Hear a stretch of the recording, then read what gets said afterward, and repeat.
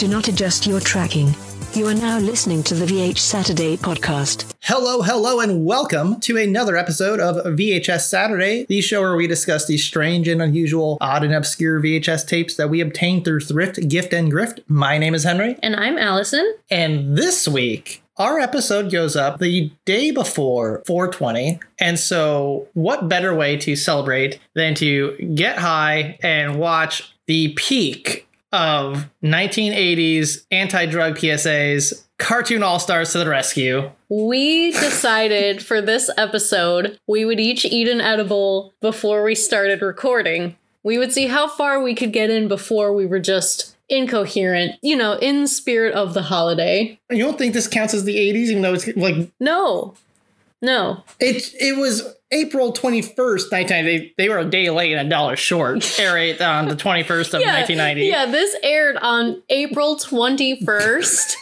Like, they're trying to tell people not to do drugs the day after 420. How many people got fucked up on 420, woke up the next morning, saw this airing on TV, and were like, oh shit, I should have said no. I should have just said no yesterday. It's too late. Alf is in this. Might be jumping the gun. No, hold on. No, this is how it's relevant. Are you going to really look me in the eyes and tell me that Alf is part of the 1990s and not the 1980s? Okay, to be fair. Or the Smurfs? Yeah, and then the Alvin and the Chipmunks. This cartoon that came out in 1990 is peak 1980s. I'll concede the point because I want to move on. We have this crazy special to talk about. I just want to get into it. In case somebody is not familiar with this gem.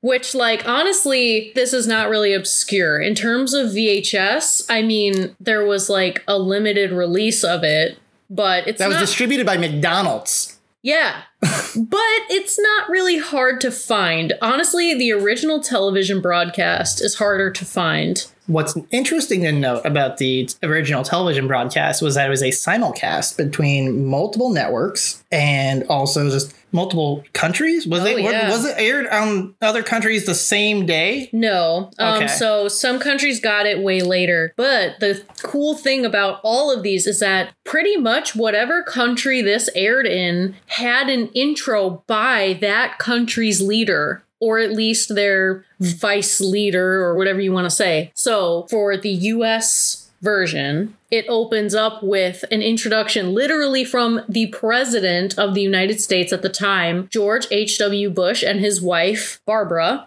Cartoon All-Stars to the Rescue is the powerful story of a teenager dealing with drug and alcohol abuse. Some of your favorite cartoon characters will help you understand how drugs and alcohol can ruin your life. So watch the program. Talk about it with your family. And make the right decision. Stay away from drugs and alcohol. They were super stoked about this project. You left out their dog, Millie. Millie was in the shot, too. Millie, forgive me. Very important. Millie was in it. Almost every family has had a first dog at the White House. So we called it the peak of drug PSAs because it doesn't get better than this. It's the Super Smash Bros. Of cartoons. Exactly. The film is introduced by the president. The funding was from McDonald's, distributed by Buena Vista Home Video, who, does a lot of Disney. It's Disney. Yeah, this was actually executive produced by Roy E. Disney. We got Warner Brothers working on this. We got Deke working on this. Hanna-Barbera. Like I said, it's a Super Smash Bros. Of cartoons. And that's like it was simulcast, actually. I thought that was really interesting. I didn't know that until actually today, that they simulcasted it between ABC, CBS, NBC, and Fox because they wanted to make sure every fucking kid saw this. Yes. And you couldn't, if you're a kid on Saturday morning on the 21st, and you're trying to watch cartoons and you see this fucking bullshit, and you're like, oh no, I'm going to switch to ABC. Oh, fuck, it's the same. No matter what channel you went to watch your fucking Saturday morning cartoons, you had to sit through this shit. The irony is that they held us prisoner with this, and the policies that enacted this special would also hold millions of people prisoner, literally, for shitty reasons. So, as you know, obviously, we are getting quite inebriated as every minute passes. I'm fine. Henry doesn't get affected by edibles nearly as much as I do, so... I have to take literally twice as much as you do. So, you know, that might explain some things. I can't really predict how this is going to go. There's no edibles in this movie, though. There are some questionable drug things. Yeah, okay. So the gist of the story is that there's this kid named Michael, and he steals his little sister Corey's piggy bank to try to score some drugs. And the cartoon characters all come to life and take him on this fucking, like, Christmas Carol style journey, looking into the future and the past and blah, blah, blah. Some of them are cartoon characters. Some of them are toys. So, like, they want to wake her up because they realize her piggy bank has gone missing. Yes. So Winnie the Pooh is like, he comes to life. That's her doll she sleeps with. Mm-hmm. And who the fuck else was? Okay, no, the Smurfs. The order of events are the Smurfs wake up first. They emerge from his comic book. Yeah, they're in a comic book on the floor. And then Garfield's a fucking lamp, and Alf is a picture, and they start coming alive to they all are talking together to, like, wake her. And then Slimer. Wait, no, don't bring up Slimer yet. Okay. So anything that's a depiction of anything basically comes to life, including Kermit the Frog, but he's unaware that they set him off because he's an alarm clock. Right. And he's like, I hate it when this happens. I don't know why I did a Pee Wee Herman voice. When this happens. But so she's like, why did I set an alarm on Saturday? And then she, like, leaves, right? Does she, like... No, like, what? Because this is why we have to get to Slimer. Because Slimer floats in through the wall. It's not explained how he's in the real world. I guess, you know, ghosts are just a thing. So, you know, he's there. You don't need a justification for that. So, in the world that we just set up, it's very Toy Story-esque. They really want to justify why these characters are in the real world. Right. And then that is the only time we get any sort of explanation, because Slimer just shows up. He's like, wah! And then he just floats in through the wall. Right. As ghosts do. And he somehow, like, shines a light on where the piggy bank normally is. I think he, like, eats a lamp or something, and he's able to, like, shine light through his mouth. I don't know. But he shines it like a spotlight on the spot on her dresser where the piggy bank is. And so, of course, the first thing she sees when she wakes up is, oh my gosh, my piggy bank is missing. And not, you know, Slimer. Yeah. Fucking being. Yeah. But while this is happening, there are other cartoons who went to find out where it was first. And so they find out that her older brother, Michael, stole the piggy bank. So Michael's going back to his room with the piggy bank and emptying the contents onto his bed. And there's a bunch of quarters, and he's like, it's gotta be like $20 in here. I counted. It was not. But yeah, I digress. You counted? Yeah, it's in fours. He just pours out a handful of change onto his fucking bed. It was like, you know, $6. Look, I don't know what weed prices were like back in 1990, but that doesn't matter. It wasn't $20. He wasn't like, oh, this is gonna get me. No, what I'm saying, like, what could you get with $6 in 1990? You get a joint for $6 now. Yeah. So then the cartoon characters go underneath the bed and they find the box. Well, they hide under the bed. Right. Because it's like Toy Story. They can't be found. Right. But then later they're just like, hello, I'm here. You're in the park. I think it's more like they were scared because Michael, I mean, he's already stealing. What else is he capable of? Murder. What other evils? The drug PSAs told me that weed will make me murder people. Will make you a terrorist. Theodore opens up. He's got like a stash box underneath his he's bed like, there. What is this stuff? Oh, what's that funny smell? I hate to suggest this, but my guess would be marijuana. An unlawful substance used to experience artificial highs.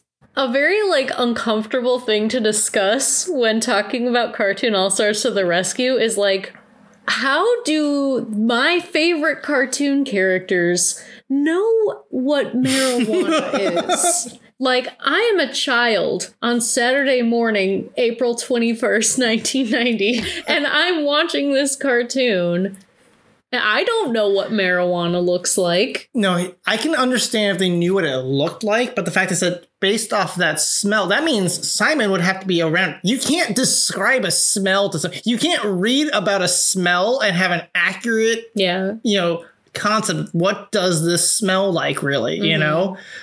And so for Simon to say, well, from the smell of it, marijuana. The way he says it, it's just so degrading. Marijuana. Yeah, it's he's like very disappointed. It's like, fuck you, Simon. You're my favorite. Oh, but you know what? Fuck you. Dude, I'm obsessed with the fucking Alvin and the Chipmunks Dude, so cartoon. I was so obsessed as a kid. Yes. I really, really liked it. I had dolls. Yeah. There were so many good Alvin and the Chipmunks VHS back then. I have their CDs. Yes. I have all their Christmas CDs. So good. Have you ever seen the 1960s Alvin and Chipmunks? Yeah. Yeah, crazy shit. I know. Anyway, so marijuana. But okay, we found a freeze frame because we were looking at this box. Yeah, of they show marijuana paraphernalia. They show the box, and we're like, what the hold fuck on a is second. This? Like, what the fuck is it's that? It's like, okay, I see some matches. Yeah, okay. And then there's like pulling up a picture of the box. It's like the bottom right corner, obviously matches. Top left corner, they look like old moldy French fries, but we're assuming they're joints. Yeah, or they're like blunt roaches or something. They're like dark brown and very crumbly. They're like bent. Yeah. Like, damn, who fucking rolled that? Like, so then we also have, but then there's like the silver. Yeah, what did they call it? The space clam? Somebody's called it a space clam because it's a silver disc, like it looks like a silver clam. Everybody get up. It's time to clam now. Welcome to the space clam. Like, you can literally Google Cartoon All-Stars, what's in the box? And it'll come up because people have just been so fascinated by the contents of the box. They're like, hold on, I don't know what the fuck that is. What is that? They only show it for like a second. But if you pause it, you're just like, hold on. It's like, wait, this isn't anything that I've seen before. Yeah. Like, I don't know. It's I think it's another pack of matches in the bottom middle. You know what? It's rolling papers. In the middle there. Okay, so the one thing that's really, really weird that was fucking with us is in the top right corner, and it looks like the toy you play with like the rolly thing, and you have the string, and you try to like yo-yo? No.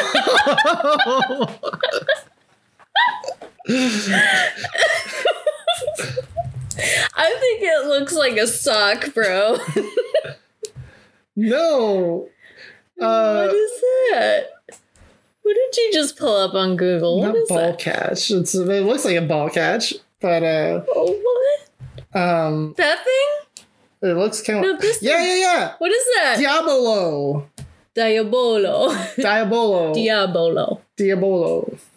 So it's like you have a stick in each hand with the string, and this thing rolls up and down, and you build up momentum, and you throw it in the air, and you catch it, you do kind of fucking tricks and shit. Yeah. It looks like one of them. Yes. It looks like it really does. That's all it looks like to me. Maybe that's the thing he likes to play with when he's high. Oh my god. Same.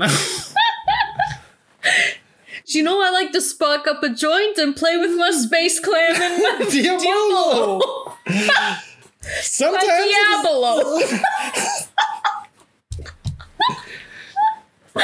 What could the space clam be? I don't know. What is that?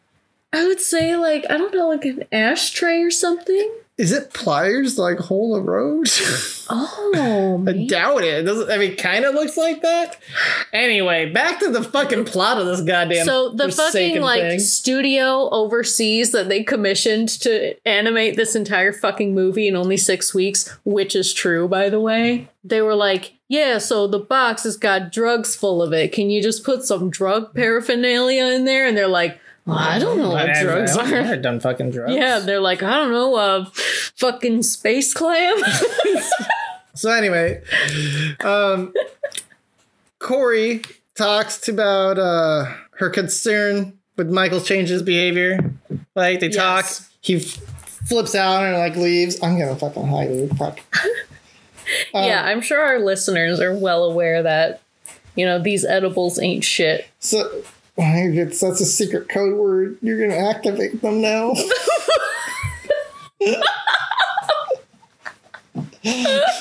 Okay, what happens next, Henry? He goes to the arcade.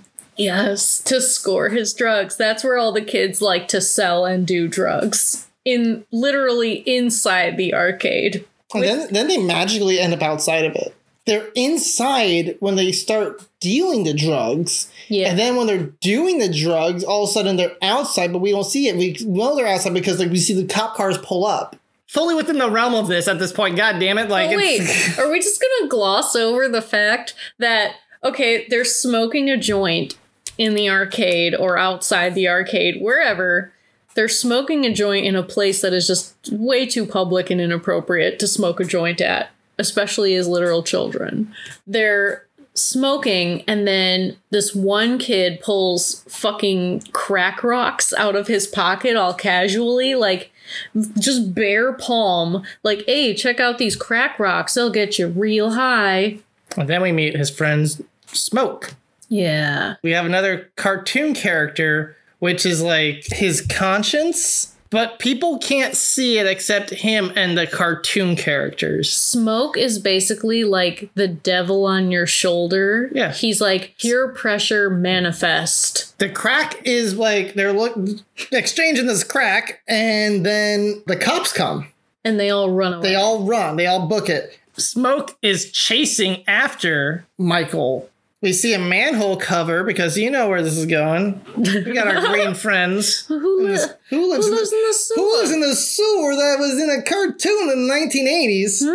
I don't know. So the manhole gets lifted and this kid gets yanked down, which was like, I don't know how you would do it when he's running forward. He would like slam into part of it because motion has to go forward somehow, You grab his legs, he's going to like slam his face because he's still got that forward momentum. But physics aside, fine. Blah, blah, cartoon logic, blah, blah. Then Michelangelo uses the manhole cover to smack Smoke as he's running by, and Smoke's like knocked out for a bit, and Michelangelo, the Teenage Mutant Ninja Turtle, is down there telling him drugs aren't cool. Dude, your brain must be totally messed up.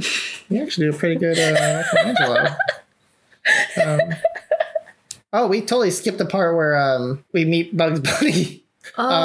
Because he runs into like a park. He runs into an alley that like he's running away from the cops, and he gets to a dead end, and he turns around and he sees the shadow of the cop getting closer and closer. And then when he finally rounds the corner, it's literally fucking Bugs Bunny. Yeah. And he doesn't question Bugs Bunny being there at all. So, like, is this a normal thing for cartoons just to come alive? I mean, if you are a heathen who takes part in marijuana smoking, who knows what kind of crazy shit you see. If this is just how it goes, that just cartoons come alive, like you're running from the cop, turns out to be Bugs Bunny, like, oh, all right. If they acted surprised at all, I would be like, oh, yeah, fuck. He sees it, surprised, and just accepts it, right? Yeah. But no, he just instantly accepts the fact that Bugs Bunny's talking to him. I think he has a moment later where he says something like, I don't even know what's real anymore. But I feel like that he says that later than this, like. Yeah, that's after he has, like, the fucking, like, acid trip. Yeah. The fucking produced by Mike Judge. Yeah, it's exactly. It looks exactly like that sort of thing. But first, we need to touch on the fact that Bugs Bunny has a fucking time machine. Oh, no. Has a literal fucking time machine. He traps Smoke, right? He says, we're going to need this. And he pulls out this remote control from no pockets because he's Bugs Bunny, pushes this button, throws the remote control down, and then we see this metal sphere with a submarine door, a ring on top of it, and 2 antennas. And Michael immediately goes, "You have a time machine." Look, I didn't know that was a time machine, okay? I thought that was a fucking UFO. It looks like a spaceship of or a submarine. It looks like the way spaceships are drawn in, like, Looney Tunes cartoons. Exactly. And it's like Marvin the Martian. Exactly. What did you say? It looked like the thing from The Fly? Oh, yeah. It looks like the teleport machines from The Fly. He's got the submarine hatch door, you know? And so it looks like anything, and a time machine doesn't actually exist. So what is a time machine? Who knows? This deep. Like, it doesn't exist. So it can be literally anything a writer wants to be, whether that being a DeLorean or a refrigerator or a virtual reality helmet. A DeLorean? Why the fuck didn't they make it a DeLorean? They did references to everything. I know, right? 80s. And Back to the Future did have a cartoon in the 1980s. Yeah. Like, it should have been like the DeLorean. Like Doc Brown should have showed up there. That's how kids at that time thought of time travel. Oh, yeah. Like, hands down. It was fresh in their minds. Yeah, it was. I'm telling you. Like, I remember. But missed opportunity. You're going to shill? Like, just go all the way with it. You were so close. But yeah, so Michael goes, "You have a time machine," which would mean he would have to have seen a time machine before, let alone the same make and model that Bugs Bunny's got, because I highly doubt he engineered that himself. Maybe it was Acme. They put out some pretty good stuff. Fair. Does Michael shop at Acme in the time machine section? Bugs Bunny does. That's what I get. Like how does Michael? How does Michael see this thing with no markings? Go, maybe that's a time machine. Maybe the time machine is actually his second time seeing it. That it's coming back. So he's like entered a time loop where like it's like Tenet, and so he's going. This is how we have to make this make sense. Look, okay, I didn't think this hard about it because I'm like, they're cartoons. They're not really explaining a lot of the logic. They're not getting deep with it. And that's fine, but I think really this is the weirdest part for me is how did he know that's a time machine? Yeah, that is very bizarre. Like, that he would it's have weird. to he says it in a way that he recognizes it. It's not, what is it? Well, it's a time machine. Yeah, you have a time machine? What if it's like a teleporter? Right. I thought it was a teleporter. Like it's just, it looks like a teleporter. What if it's like a sleeping pod or a rocket ship or something? Like you automatically say bomb shelter. Yeah. And you're like, oh yeah, time machine. How do you know that? Like all they needed to add was, what is that? Yeah. It's a time machine. You got a time machine? That's it. But he goes, you got a time machine. Oh, wait, so why is Bugs Bunny just whipping out a time machine? What's his goal with doing that? He wants to take Michael and he wants to show him yesteryear, 2 years ago, when Michael was a good kid and didn't do drugs. So they're showing him, like I said, this is like Ghost of Christmas Past type shit. Being like, look at, you were so happy. You didn't need drugs. And then that's when they go back to the current time. Back to the Future. Trying to avoid saying that. But they do. They go back to the future, which is now the past. Right. But then it was the present. This time travel is more complicated than Terminator Genesis. So then he meets up with his friends, and that's when they do the crack. Wait, in the park? Yeah.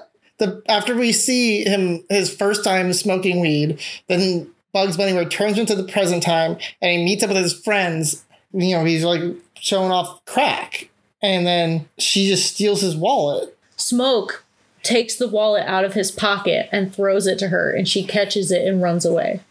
And then he chases after her.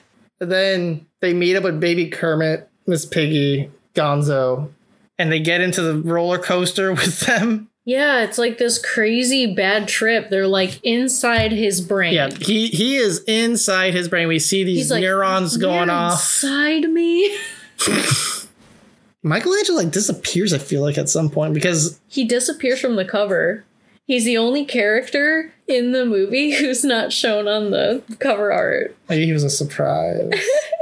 I don't know, but Teenage Mutant Ninja Turtles, the first movie, came out that same year. Yeah. Mm-hmm. Had it on VHS. Dude, you know what? I want a VHS of the Coming Out of Our Shells tour. Like, I just love it. It's so cringy. And then there's the behind the scenes of the Coming Out of Our Shells tour, which I think would just be, of course, another excellent addition to my collection. I agree. Yeah. So they're inside this fucking brain. Where does Gonzo come from? Like, he just literally pops up from the bottom of the screen. Look, those poor, overworked overseas animators only had 6 weeks. He just like shows up in fucking Michael's brain, like, hey, I'm Gonzo. You're telling me that, like, you're not just going about your business and suddenly just a Muppet pops up every once in a while? Oh my god. Makes no fucking sense at all. Just accept it, Henry. This is our reality now. And then Huey, Dewey, and Louie and Tigger, they show up. Yeah. Because it goes off the track and it starts going crazy. And it crashes like, through glass. And then, like, Tigger just shows up and the fucking ducks from DuckTales. Yeah. And Michael's, like, literally laying in the grass, just going, like, help me, help me. Oh, yeah, because, like, the brain's imploding because this is when he's skateboarding, right? Yeah. And he's, like, high as fuck and he's skateboarding. And, like, I guess Michael and them are, like, looking through his eyes. Yeah. And they're watching himself from the third person. Doesn't make sense still. Yeah, like Inside Out. Like, how? Or like Osmosis Jones. How are they looking through his eyes and they're seeing someone, like, 3/4 view next to him? Like, yeah. Bad camera angles. This doesn't make sense. Anyway. 64 level camera. He's, like, skateboarding on, like, 1 foot and he's like, whoa! The brain's about to implode, and so there's like literally an exit door.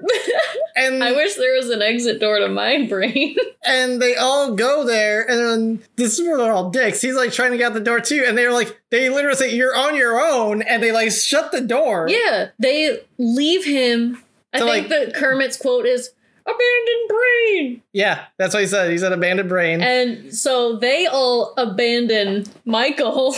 They're like, see ya. They just leave and shut the door. They shut the door on him. So then does he like crash through his like eyeball like glass? Yeah. He like punches out his eyeball glass. This makes no sense. Trust us, folks. It's just it works. This is what happens. And then we see him tumble into like the grass, and then he's like, "I'm seeing ducks now." Then they sing a song. Yeah. Wonderful ways to say no. Yeah, this song, believe it or not, is literally written by Alan Menken and Howard Ashman, who also wrote the songs for Disney's Little Mermaid, Beauty and the Beast, and Aladdin. There's a myriad wild, wonderful ways to say no. No thanks. No way. Better learn a few and take them wherever you go. No thanks, no sir. If your pal says let's get high, here's a practical reply. Go ahead, let's slide, spit right in his eye and say no. I found this Vice article where this author actually spoke with Jim Cummings, the man behind Winnie the Pooh, and he asked him, "How do you feel about this project in retrospect?" And Jim said, "The one-day solo recording session was fun, and unlike many of his colleagues, he had the foresight to nix any lines that would have Pooh articulating an intimate knowledge of the seedy world of drugs. He's an innocent. It makes no sense for him to even know those words, Jim told me." Okay. So it's interesting that You know, he stepped in and was like, meh. But, you know, the voice actors for Alvin and the Chipmunks were like, yeah, that's fine. So Michael wakes up, right, and thinks it was a bad trip, bad dream, whatever the fuck, right? Yeah, he wakes up in bed somehow. He seems to be blacking out a lot. I don't know if that's bad storytelling or if that's like that I'm trying to say, this is what it's like. Where are you going? Where are you at? You just wake this up. Is your brain on drugs. You just wake up in the back seat of a Toyota pickup for some fucking reason. Yeah, so, you know, he's in his bed, whatever. And then, or like his sister's bed? I don't know. He runs in and his sister's in his room looking at his drug box with the fucking Diablo. And she's like, well, maybe if I do drugs, Michael will be my friend again. Well, before that happens, like, she walks in and they start talking and he gets mad and he storms off. And he domestic violences her. Yeah. He, like, grabs her wrist and is like, if you tell Mom, I swear, blah, blah. And she's like, Michael, you're hurting me. And I was like, whoa, dude. Like, you smoke weed and then violence? Then she finds the box and she's like, what's this? Because Smoke pops up. He's like, hey, I'm your brother's friend, Smoke. You, thinking about doing drugs? And she's like, Michael's mad at me. Maybe if I do the drugs, Michael will not be mad at me because he likes this stuff too. Yeah. Oh, wait, before that happened, he's looking in the mirror. Yeah, and he looks sees like a zombie. He sees the Michael Jackson Thriller like version of himself. Yeah, it looks like a zombie. Yeah, he literally looks like a decaying corpse. Yeah. Like, I don't know what they were trying to get at with that. They're like, oh, you don't even recognize yourself, do you? But it's like, that's not what he looks like. And that's when, like, Alf shows up. Yeah. They're like in this crazy like mirror fucking room and it's like Michael seeing all these reflections of like past and present and then like he sees this version of himself that Alf is like, look, if you don't stop doing drugs, you're gonna look like Michael Jackson in the Thriller video. And he sees this potential future version of himself and he freaks out.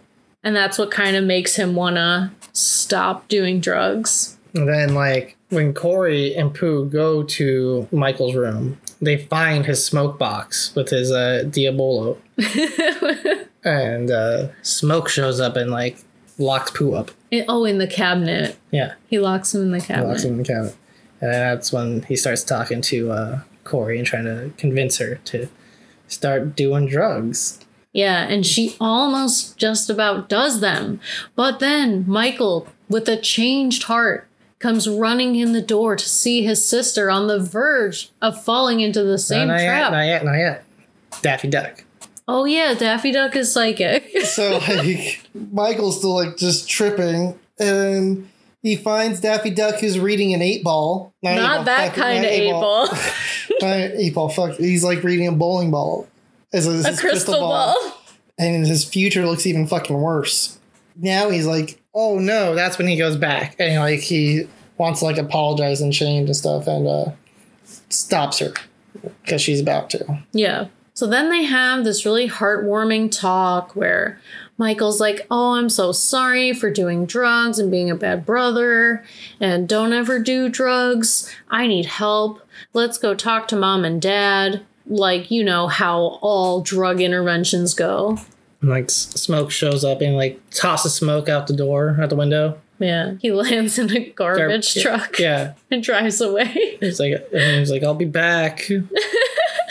And then all the cartoon characters jump into a poster. Yeah. So like when we see them going back to Cartoon World or whatever, they all just like Super Mario 64 style into a poster on the wall, and they're all in this poster. And I'm like, well, wait a second. Why didn't they just have them come out of the poster in the first place? So you're telling me that, like, the Smurfs can either at any time occupy the comic book or the poster, but not or both the real at world. the same time. Yeah. Why can't there be, like, a million Smurfs from, like, all the different printings of the comic book? If you could just clone Smurfs by photocopying this fucking book. It doesn't make any sense. Maybe like Michael just doesn't notice because he's high as fuck all the time.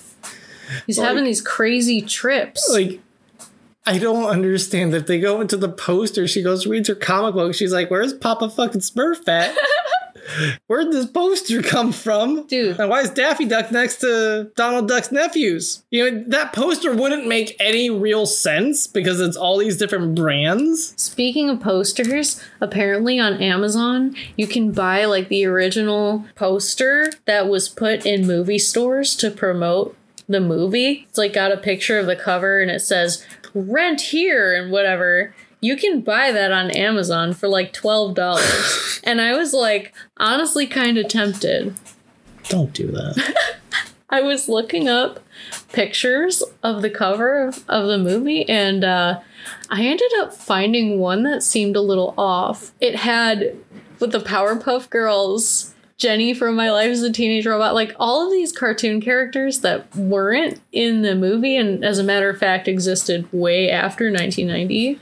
And so we were like, what the fuck? Did someone just Photoshop this? What is this? And I click on it and it takes me to this like DVD store website. Yeah, it's a DVD store, and I said this has to be .pk, so it's like a Pakistani website. And they're selling a DVD that they claim is Cartoon All-Stars to the Rescue using this oddly photoshopped cover. They don't use alternative covers for any other DVD in their store. The other thing that's weird about it, right, is like it's completely redrawn because there's parts of it that match, but it's different. So like both covers have purple curtains, but this was obviously someone drawing these other purple curtains. It is not the same art style, but they are purple curtains and drawn in a similar manner and organized in the same manner. Like, if you didn't look very hard at it, you'd be like, oh, yeah, that's the cover, whatever. Yeah, it would definitely pass. But then you think for half a second, and you're like, well, wait, they weren't in that. If you haven't seen it and you weren't familiar with what time frame what came out in, and someone showed it, someone explained,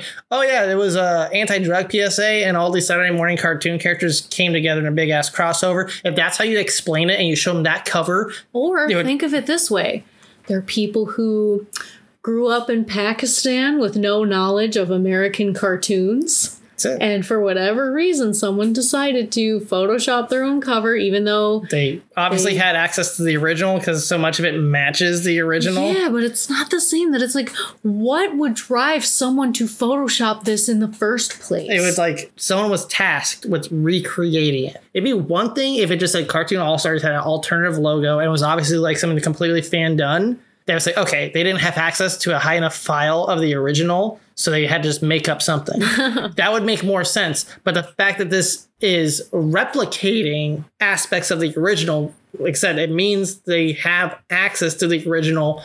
Why didn't they use the original art? Well, what if, humor me this, when they Googled the picture for Cartoon All-Stars to the Rescue, this like weird like piece of deviant art pops up as the first result. I was just thinking that, like, what if I did see like some other fan edits, and I'm like, maybe there was a fucking thread on DeviantArt one day or something. Like, what if Cartoon All-Stars came out in 2002? Yeah. That's really plausible, right? I feel like that could definitely have been like a thing on the Something Awful forum. That it's like, oh my god, like the like ship people, like fan fiction, like shippers, that they're probably like, if I could make my own Cartoon All-Stars to the Rescue, these are the cartoons that I would have in it. Yeah.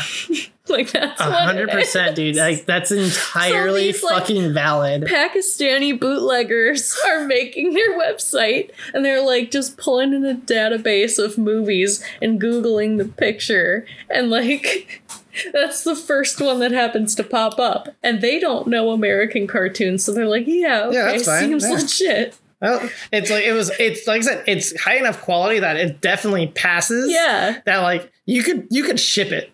You could ship that. Yeah. You could definitely throw it into a DVD insert, put it on a shelf, and no one's going to question it. And it was only like $8. And I was like, okay, I have to fucking get this. Like, what an awesome thing to have. And you got a Pakistani DVD-R. It might not even have that fucking like I don't know. insert. Okay, We saw some bootleg DVDs like the other day when we were thrifting. Yeah. And, like, it was just like a plastic bag and somebody bootlegged like fucking Medea's Christmas or something. The Medea one was crazy because that was on VHS. Yeah. And it also had a note written on the label. So that Medea VHS was very interesting because it looked fairly high production. It was a full slipcover and everything. But obviously like printed off of someone's computer. Like onto like some thick cardstock that they folded up. Yeah. But it said like happy birthday on it or something. It was like it was a decent little note. Like it said happy birthday on the outside, but then like when you pull the tape out on the tape's label, it also had a note like written like more hope this finds you, blah blah blah blah blah. Anyway, no, the DVD bootlegs we saw that were just in the plastic bag, and they had the insert printed on an inkjet printer just slipped in there with the DVD-R. Yeah. That's what I'm talking about. Like there's not even like a case. Dude, some of the prices, like for what they charge, they better give me a fucking slip cover. Some of the things are like $50, $60 for these bootlegs. They're obviously bootlegs. They claim they're import, but that's just, slang for bootleg. Yeah. So I was like, okay, whatever. This one is $8. Fuck it. I'll go to privacy.com. I'll go fucking get a temporary card number for $8 and purchase this. Right. But they have a $15 minimum. And that really is like the minimum price of anything on their store. They have a lot of shit that's just bullshit too. Like they're charging like $8 for a YouTube video. Yeah. The Weird Simpsons VHS off of YouTube. It's 1.5 minutes, and they were charging $8 for that. Because you're like, what the fuck is this? It's a DVD of something called Weird Simpsons. I'm like, oh, that's a clip. I've seen that. Weird Simpsons VHS 2015 is what it's called. Yeah. This and it's like, what is that? And we look it up on YouTube, and it's just, like a fucking short ass cartoon. It's a parody of the intro. Yeah. That's all it is. And so charging $8 for that. They have some stuff that claims it's like 4K Ultra HD, and I'm like, yeah, I'm like, for $60 fucking dollars. I mean, that's how much they cost here, but like, through my years of anime bootleggery, I know that what they say on the box isn't always what you get. That's just how it goes. True. But I gotta say, I was curious. It's like, man, I'm intrigued. I've, made a little list, some movies off of there that I'd like to buy and maybe talk about on the show. But, for $15, $25, I'm like, for a bootleg, I don't know, man. Yeah. For the meme, am I willing to pay that much for the meme? I don't know. It's not worth it to me. No. $25 is almost how much like the VHS goes for. Yeah, man. This is a pricey VHS if you're trying to look for it. Yeah, but apparently if you worked in a school or something, like they would literally send you a free copy. We found a picture of this. It's like a scan of this form that if you were in a school or something, you could submit it to the fucking McDonald's VHS headquarters or whatever, and they'd be like, all right, send them a free copy, because they just wanted people to see it so bad. You know what makes me really curious about this tape? What? Since now we're just talking about the tape itself. We saw there's a beta copy out there. Yeah. And if you don't know about when beta was dying and you're listening to this, beta was fucking absolutely dead at 1990. Sony had already stopped making machines. Sony had stopped putting movies out for like 5 years, but other companies were still putting out movies. But like Sony had already shifted to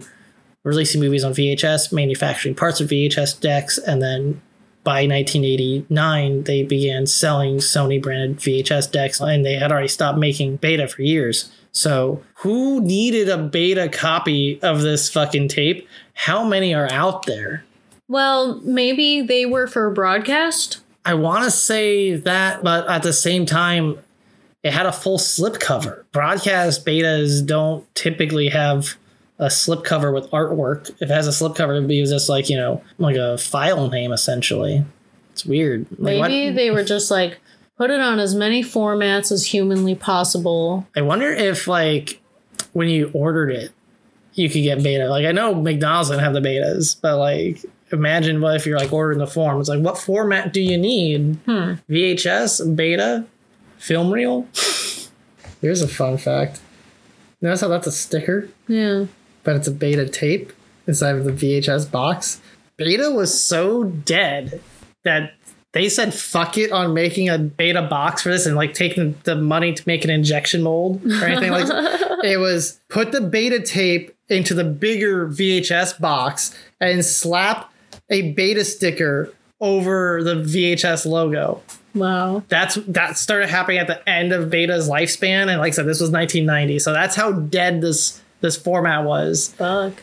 I kind of want it. If I want to have this tape, it's gonna be. I kind of wanted that poster. You know, there's something about it that it's so like, I don't know. They tried so hard and got so far, but in the end, it doesn't even matter because they had good intentions. But mostly the programs were ineffective. The war on drugs has been deemed a failure. Absolutely. So they did make some changes to the DARE program in a way that was more interactive, and I guess it's been shown to be more effective. 2009. Yeah.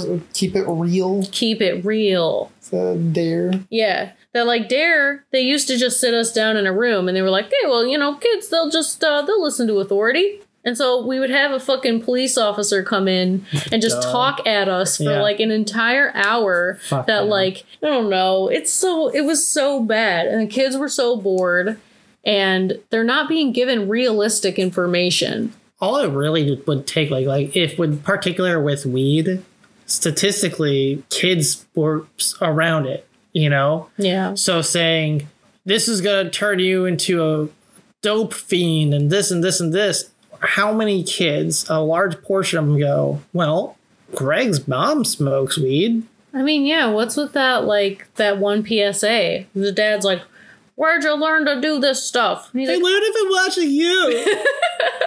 And that's exactly Classic. my point. Like, Yeah. it's statistically, a lot of kids were already not going to listen because they had firsthand experience with it not fucking up lives. Because as we know, marijuana doesn't fuck up your life unless you're arrested for it.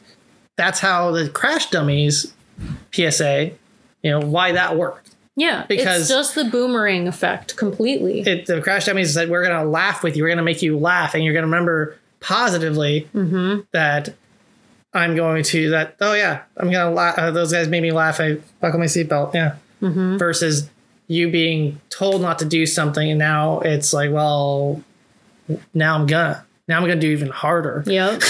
Yeah, that like actually drug usage went up among DARE graduates. Yeah.